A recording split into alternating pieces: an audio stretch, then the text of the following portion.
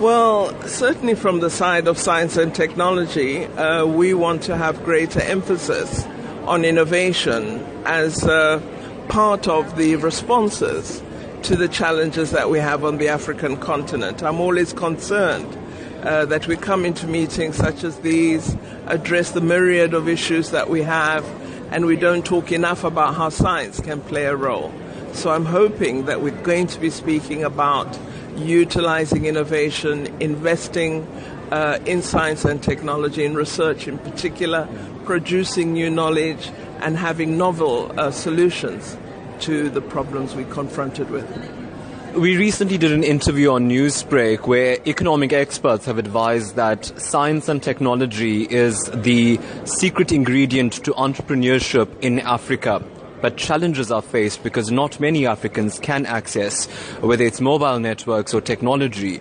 How do you hope this forum can change that? Well, many people on the continent do have access to mobile technology, but I don't think we're using it as a development tool. Not all have access to smartphones, but millions have access to mobile technology. So we need to be more creative about how we use mobile technology.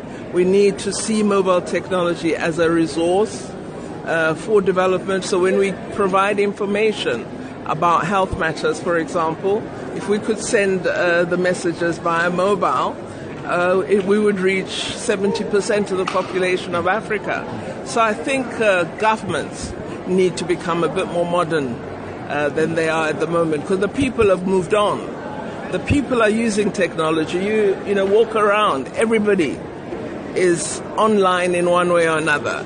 So I think what we've got to do is begin to see a very strong relationship between technology and development. And are you concerned about the cost of technology or the cost of data in South Africa or across Africa? The more pervasive it becomes, I think the less expensive it will be. And if we conceive of it as a response to economic opportunity and to development, the costs should come down. We should encourage more young entrepreneurs, support them to begin businesses that are technology supported.